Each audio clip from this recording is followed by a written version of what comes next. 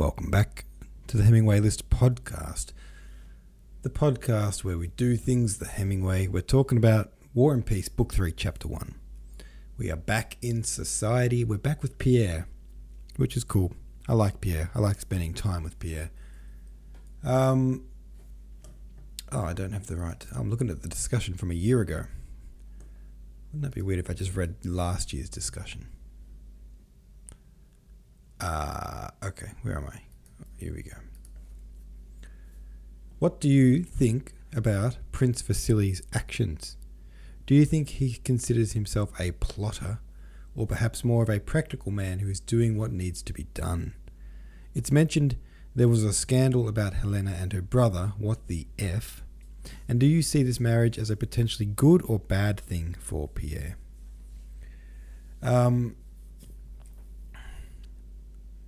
I feel bad for Pierre that everyone's just sort of come up with the idea that he needs to marry Helena. He sort of doesn't even have a say in it. They're just kind of pushing him together. And Pierre just doesn't have the spine, does he, to say no. Is Vasily a plotter or a practical man doing what needs to be done? I think his plotting and his scheming is just so habitual. I think he's been doing it for 40 years or however long, that he doesn't think it through. It even says this in the chapter. He doesn't actually sit there and plan these things. He just does it by instinct. But he is very much scheming. He's just not doing the planning part of the scheming. It's like he's so good at scheming that he just does it naturally. Isaria says this chapter was disturbingly fabulous. It was fascinating to get Vasily's perspective first, and it made so much sense. I really don't think he sees himself as a schemer at all, and yet he most certainly is. And then to see how Pierre was promptly steamrolled by the perfusion and flattery and the overwhelming nature of his new status, while in theory it would be potentially a good move to marry Vasily's daughter to ensure that the man doesn't bleed Pierre dry, their financial interests would be in better alignment. I think the potential for disaster is quite a bit higher.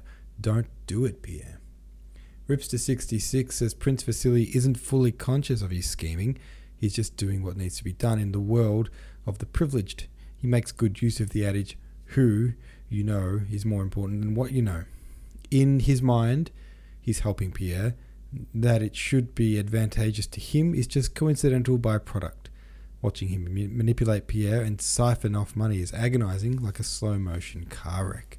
I think that we haven't really gone over this yet about how rich Pierre is.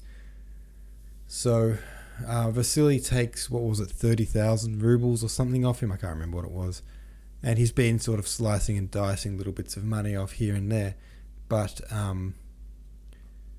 Pierre is like so rich, like one of the richest people in Russia rich. So he's fine. He's so rich that even if Vasily took all of his money, it wouldn't matter because he's got so much land that the money is in the fact that he's got, hundreds of thousands of servants. I don't know if that's accurate. Thousands maybe. But serfs, I guess they're called. So he's going to be fine, really. Rick Evans says, back into the snake pit with this chapter. After some time on the battlefield, it was fascinating to return to Anna Pavlovna's salon and the scheming world of society. It feels different this time now that we know so much more of the characters and have seen illusions of grandeur shattered in the front line. All the social posturing feels even more hollow and tasteless. That Pierre suddenly finds himself surrounded by friends, but is too naive or powerless to take control of the situation is a sad state of affairs. Guanadal says, absolutely, I felt like I had a new appreciation for Andre and his impatience of high society. It was jarring just to read about parties and matchmaking after the excitement of the war chapters. Little Sebastian says, poor Pierre, I think the only person that would stick up for him against everyone else making his decisions is Prince Andre. He'd at least try to talk him out of this sham wedding. I want to know what Vasily needs 40,000 rubles for. That's a good chunk of Pierre's fortune. And what is Prince Anna / other Anna up to these days? Sorry, Princess Anna. Well, yeah, I think 40,000 is a lot of money, 40,000 rubles, but it's a small fraction of Pierre's fortune. It is literally unnoticeable to him. In previous years on A Year of War and Peace, we've kind of gone into just how vast is his fortune, and I can't remember the comparisons with today's numbers or anything like that, but it was basically like he's got forever money, and he's one of the richest people in his whole country, including, the emperor and all those. The real Lokuro said, I didn't know how to interpret Vasily keeping the payment from Ryazan. He casually mentions that he's keeping it because Pierre doesn't need it, misrepresenting it as a small amount, but it was several thousand rubles. Isn't that stealing? I think that crosses a clear line. That's something my little brother would tell me to keep the pocket change from McDonald's. He's taking a small fortune. I'm losing my voice for some reason, which is annoying. Vasily might deserve compensation for housing and acting as Pierre's advisor, but that should be discussed openly. Well, he reckons that Pierre's father owed him money when he died, and that's what he was taking. Is that true? Well, who knows? But that's the angle he's gone with. It might be true. We don't know.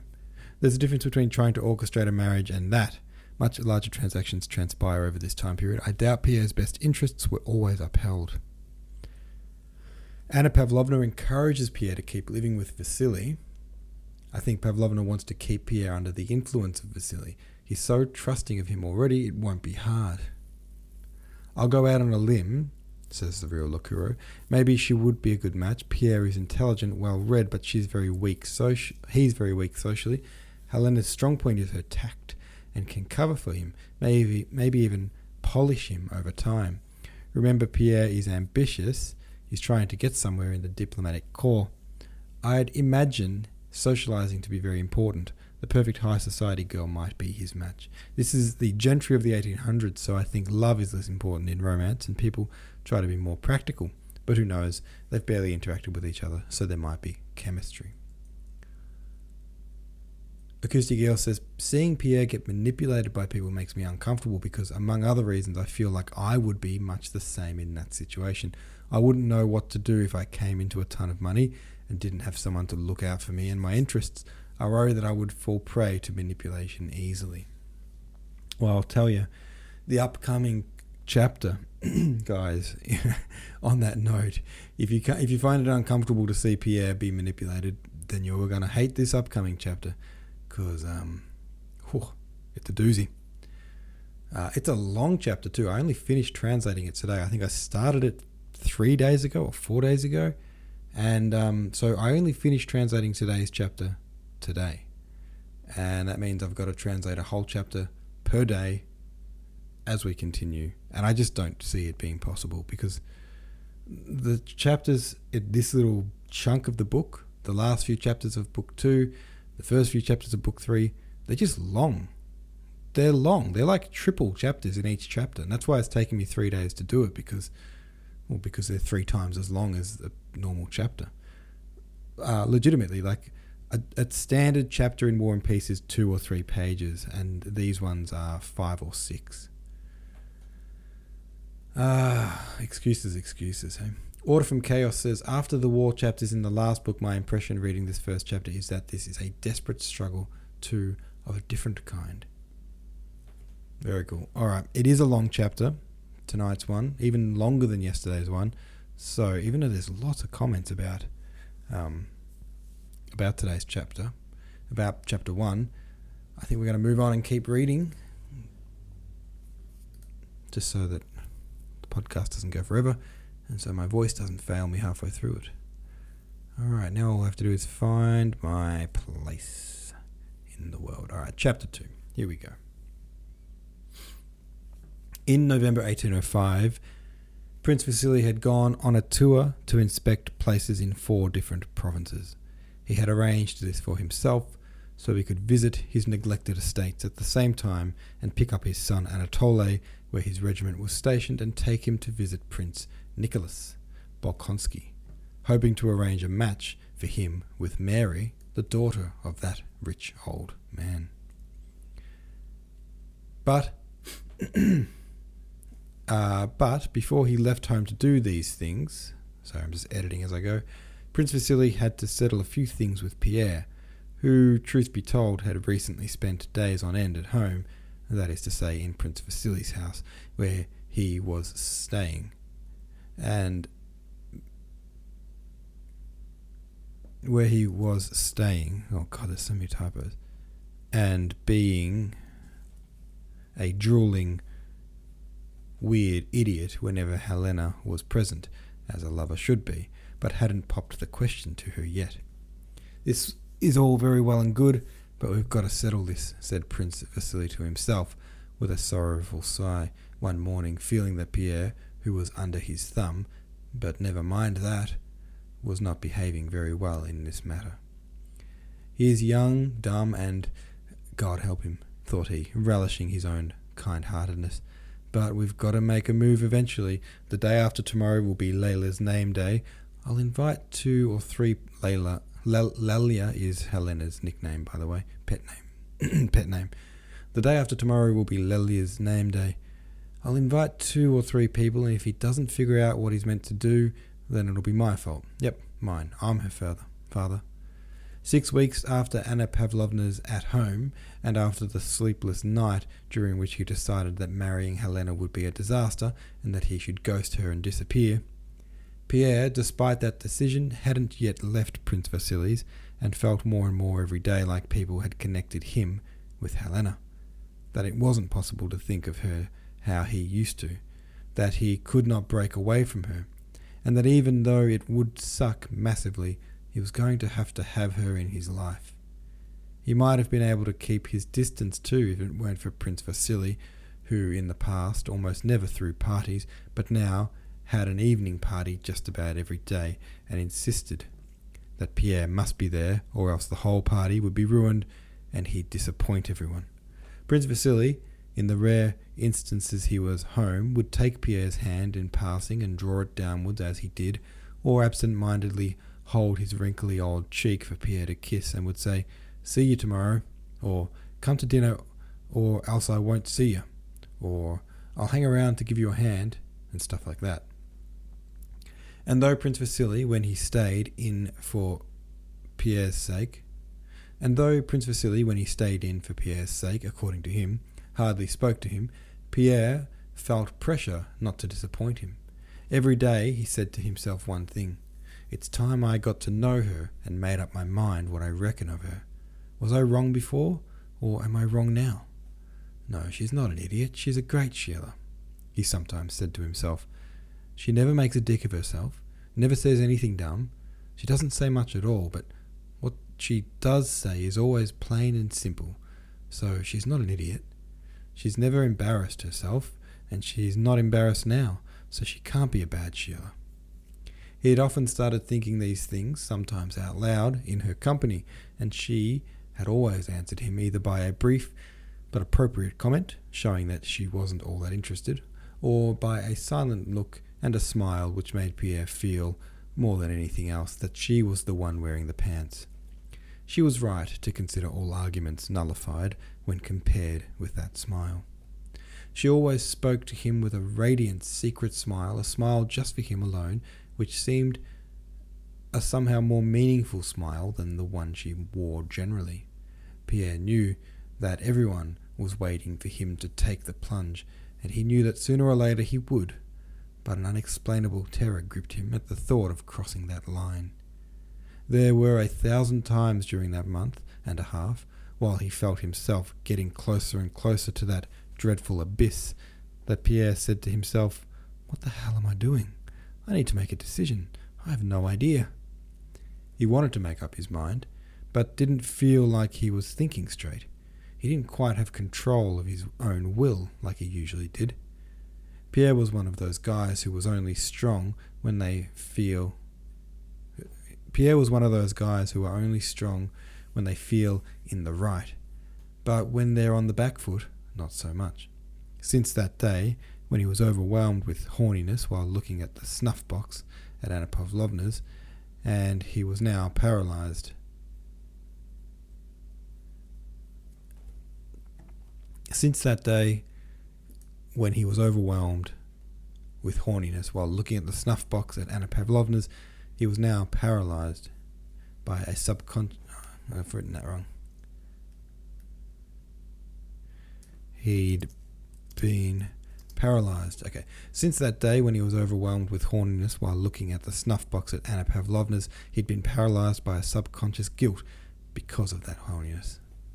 On Helena's name day, a small party, just our people, as Vasily's wife put it, met for supper at the Vasily house. All these close friends and relatives had been led to believe that the fate of young Helena was going to be decided that night. The guests all took their seats for supper.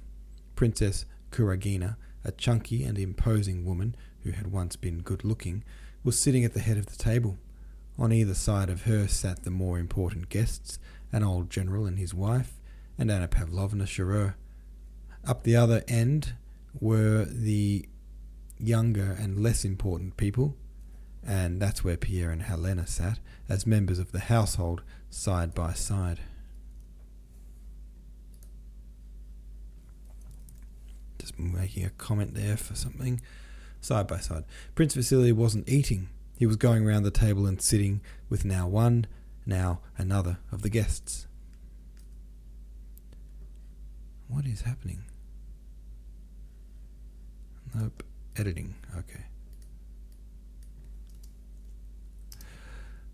He was going around the table and sitting with now one, now another of the guests. To each guest he made mindless chit-chat, except with Pierre and Helena, who were apparently invisible to him. He was the life of the party. The wax candles burned real bright, the silver and crystal shone, so did the ladies' fancy gowns,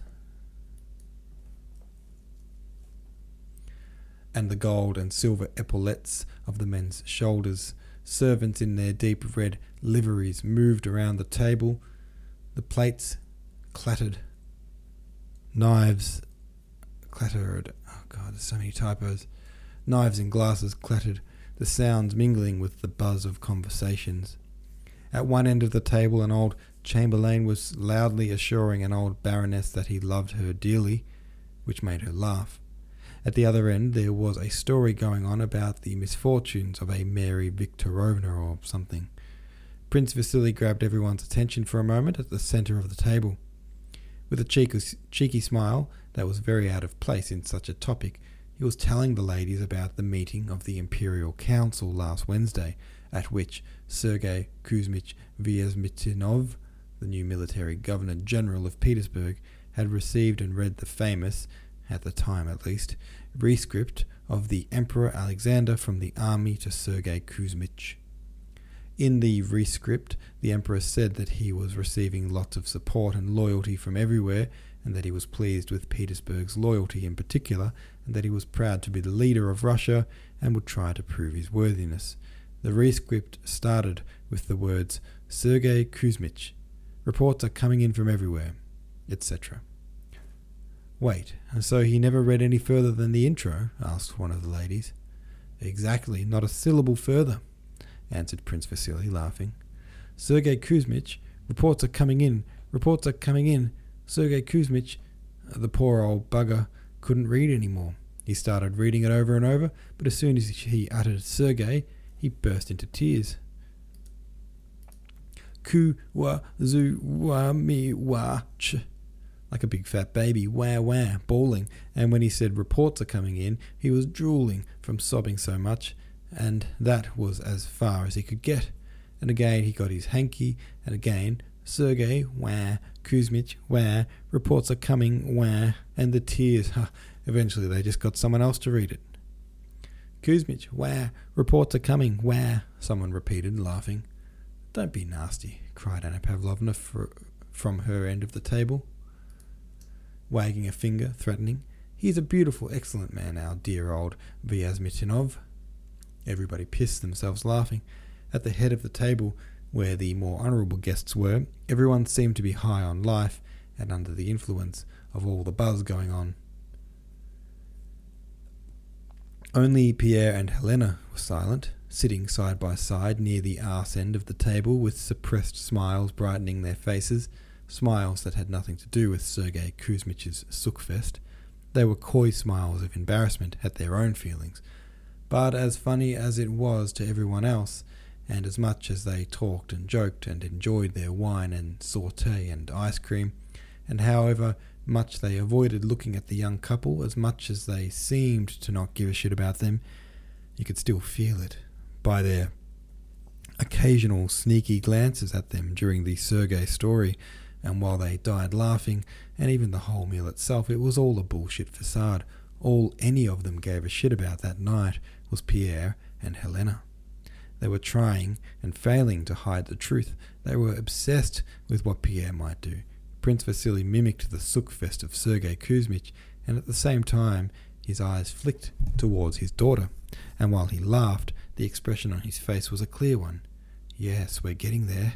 It'll be a done deal soon. Anna Pavlovna jumped in to stand up for poor old Vyazmitynov, but while she did so, her eyes flicked to Pierre, then to Prince Vasily, conveying, "Congratulations on the new son-in-law and your daughter's happiness." The old Princess Kuragina, Vasily's wife, gave a sad sigh as she offered some wine to the old lady next to her and glanced angrily at her daughter, and her sigh seemed to say, "Oh well, that's it for us old bags, nothing left for us to do but sip wine, my dear, now that all the happiness is being hogged up by these young whippersnappers." And a diplomatist thought, what shit we are talking, while he looked at the young happy lovers. That is happiness. Into the superficial bullshit interests that united this group entered a simple feeling of a nice young man and a nice young woman having the hots for each other. And this very human feeling trumped all others, soaring above all the nonsense chatter. Jokes fell flat, gossip lost its glimmer, and the enthusiasm about any other topic was clearly being forced. Not only the guests were feeling this, even the footmen who waited the table seemed to, and forgot their duties to gawk at the beautiful Helena with her radiant face, and at the big fat, happy and slightly uneasy face of Pierre. It seemed as if even the light of the candles only cared to light up those two happy faces. Pierre felt like he was the centre of all this, which he liked, but it also made him feel embarrassed. He was like a man who is entirely absorbed in something. He didn't see, hear, or understand anything clearly. Only now and then did he get a rogue little snippet of a thought that made sense, a little flash of reality. So this is it, he thought. How the fuck has this happened? How did it happen so fast? Now I know for sure that not because of her or me, but because of everyone, it is inevitable. They're all expecting it. They're all so sure that it will happen, that I can't disappoint them. But how do I do it? Fuck knows, but it's gonna happen, thought Pierre, glancing at those gorgeous shoulders right near his face. Or he would suddenly feel ashamed of something. He wasn't sure what exactly. He felt it was awkward to always have everyone's attention and for them all to think he was a lucky man. With his normal boring face, like a Paris possessed of a Helen. But for sure that's just the way it is. How did this come about? I came here from Moscow with Prince Vasily. Then that was it. So why shouldn't I stay at his place? Then I played cards with her and picked up her reticule that time and drove with her. How did this all come about? And here he was, sitting beside her as if they were already engaged, seeing, hearing, feeling how close she was, and her breathing, her movements, her beauty. Then it would flip in his mind as it wasn't her. Then it would flip in his mind, as if it wasn't her that was the unusually sexy one. Then it would flip in his mind, as if it wasn't her that was the unusually sexy one, but him, and he'd think that was why they were all gawking in their direction, and he'd puff up his chest, flattered to be admired, and raise his head and relish in his good fortune. Suddenly he heard a familiar voice repeating something to him for a second time, but Pierre was so absorbed that he didn't hear what was said. "Oi, I asked you when you last heard from Bolkonsky," repeated Prince Vasily for a third time. "You're off with the bloody fairies, mate." Prince Vasily smiled, and Pierre noticed that everyone was smiling at him and Helena. "And so what if I am? Everyone knows it," thought Pierre. "So what? It's true, I'm in another world." And he smiled, his naive, childlike smile, and Helena smiled too. "When did the letter come? Was it from Olmutz?" repeated the prince, who pretended he cared, but really just wanted to settle a dispute. "How can you even think of such boring shite?" thought Pierre. "Yep, from Olmutz," he answered with a sigh. After supper, Pierre led his lady into the drawing-room with the others. The guests started to leave, some without even saying see ya to Helena. Some came over and did a quick gotta go, refusing to let Helena see them off, as if they didn't want to distract her from her important business. The diplomatist was sooky and quiet as he left the drawing-room. He was comparing his boring and futile diplomatic career with Pierre's happiness. The old general cracked it at his wife when she asked how his leg was. "Ah, you silly old bag," he thought. "That Princess Helena will still be beautiful even when she's 50. "Seems congratulations are in order," whispered Anna Pavlovna to Helena's mum, kissing her warmly. "If I didn't have such a shocker of a headache, I'd stick around longer." The old princess did not reply. She was too busy being bitterly jealous of her daughter's happiness. While the guests were leaving, Pierre stayed alone with Helena for ages in the little drawing-room where they were sitting. He'd often, during the last 6 weeks, been alone with her, but had never brought up the topic of love. Now he felt that it was inevitable, but couldn't find the nerve to take that final step. He felt ashamed. He felt like he was taking someone else's place here beside Helena. "You don't deserve this happiness," some inner voice whispered to him. "This happiness is for someone who doesn't have that thing you have inside you." But he had to say something, so he started by asking her how she liked the party. She replied in her usual simple way, saying that this name day of hers had been one of the nicest she'd had. Some of the nearest relatives hadn't left yet. They were sitting in the large drawing room. Prince Vasily walked lazily over to Pierre. Pierre stood and said it was getting late. Prince Vasily gave him a stern look, a "what the fuck are you on about" look, as if Pierre's words were so moronic he couldn't comprehend them. But that severe look quickly changed, and he took Pierre's hand and pulled it downwards, made him sit again, and smiled affectionately. "Well, Lelia?" he asked, turning now to his daughter and addressing her in a very tender, parental tone, the type of tone that comes naturally to parents who have doted on their kids since birth, though in Prince Vasily's case it was a tone he had acquired by observing good parents and mimicking them. He turned back to Pierre. "Sergei, Kuzmich, reports, are coming in, he said, unbuttoning the top of his waistcoat. Pierre smiled, and in his smile it was apparent that he knew Prince Vasily wasn't interested in Sergei Kuzmich just then, and Prince Vasily saw that Pierre knew this. He suddenly mumbled something and went away. Pierre got the impression that even the prince wasn't sure what was going on. The look of confusion on that worldly old man struck Pierre. He looked at Helena, and she looked confused too. Her face seemed to say, "Well, this is your fault, mate." "I've got to take the plunge, I've got to, but I can't, thought Pierre, and yet again he started talking unrelated small talk about Sergei Kuzmich, asking what the point of that story was, as he'd missed it. Asking what was the point of that story, as he'd missed it. Helena smiled and said that she didn't get it either.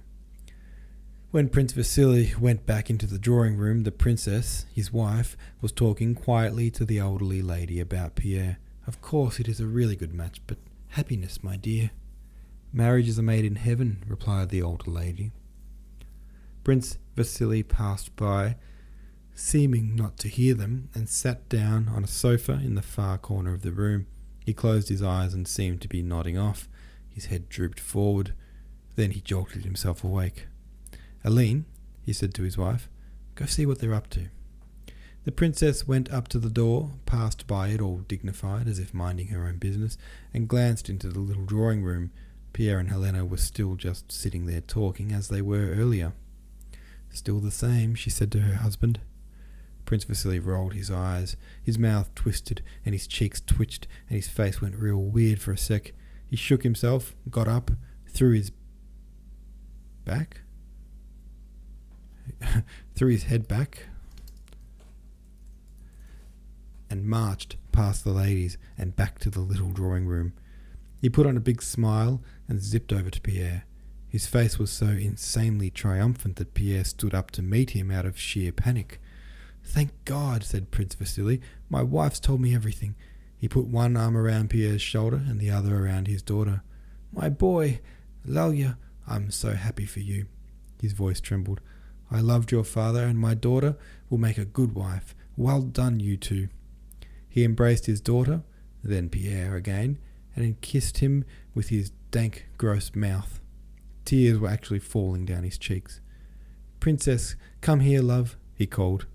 The old princess came in and went all weepy too. The elderly lady followed, dabbing herself with a hanky. Pierre was kissed, and he kissed the beautiful Helena's hand several times. After heaps of this noise, they were eventually left alone again. "That's the way it's got to be," thought Pierre. "This has to be done, so there's no point asking if it's good or bad. It's good because it's done now, and there's no more being racked with doubt about it. It's done." Pierre held the hand of his fiancée in silence, looking at her insane titties as they rose and fell. "Helena," he splurted out. "Say something special, you idiot," he thought to himself, knowing that that's what a normal person would do at such a time. He was stumped. He looked at her face. She came closer. Her face went red. "Oh, take those fucking things off, those," she said, pointing at his specs. Pierre took them off, and his eyes, aside from the weird look eyes have right after being de-specced, were also full of fear and doubt. He was about to swoop down over her hand and kiss it, but with a rapid, almost brutal movement she zipped her head down and met his lips with her own. Pierre noticed her expression, how unpleasant her face looked in all its excitement. Too late now, it's locked in. Besides, I love her, thought Pierre. "Je vous aime," he mumbled. "I love you," finally remembering what a normal person would say at such a moment, but his words were so piss-weak that he felt ashamed of himself. 6 weeks later he was married and settled in the gigantic Count Bezegov Petersburg house, all newly furnished and done up. He was now the proud possessor of a wife who, as people said, was a celebrated beauty and a gigantic mega fortune. Alright, there we go. There's chapter 2 for you. A doozy. Poor old Pierre. He didn't even get the honour, I guess, of actually popping the question. He just swooped in and declared it so. Feel bad for the guy. Alright guys, have your say about that one over at the subreddit. Thank you very much for listening, and I will see you tomorrow.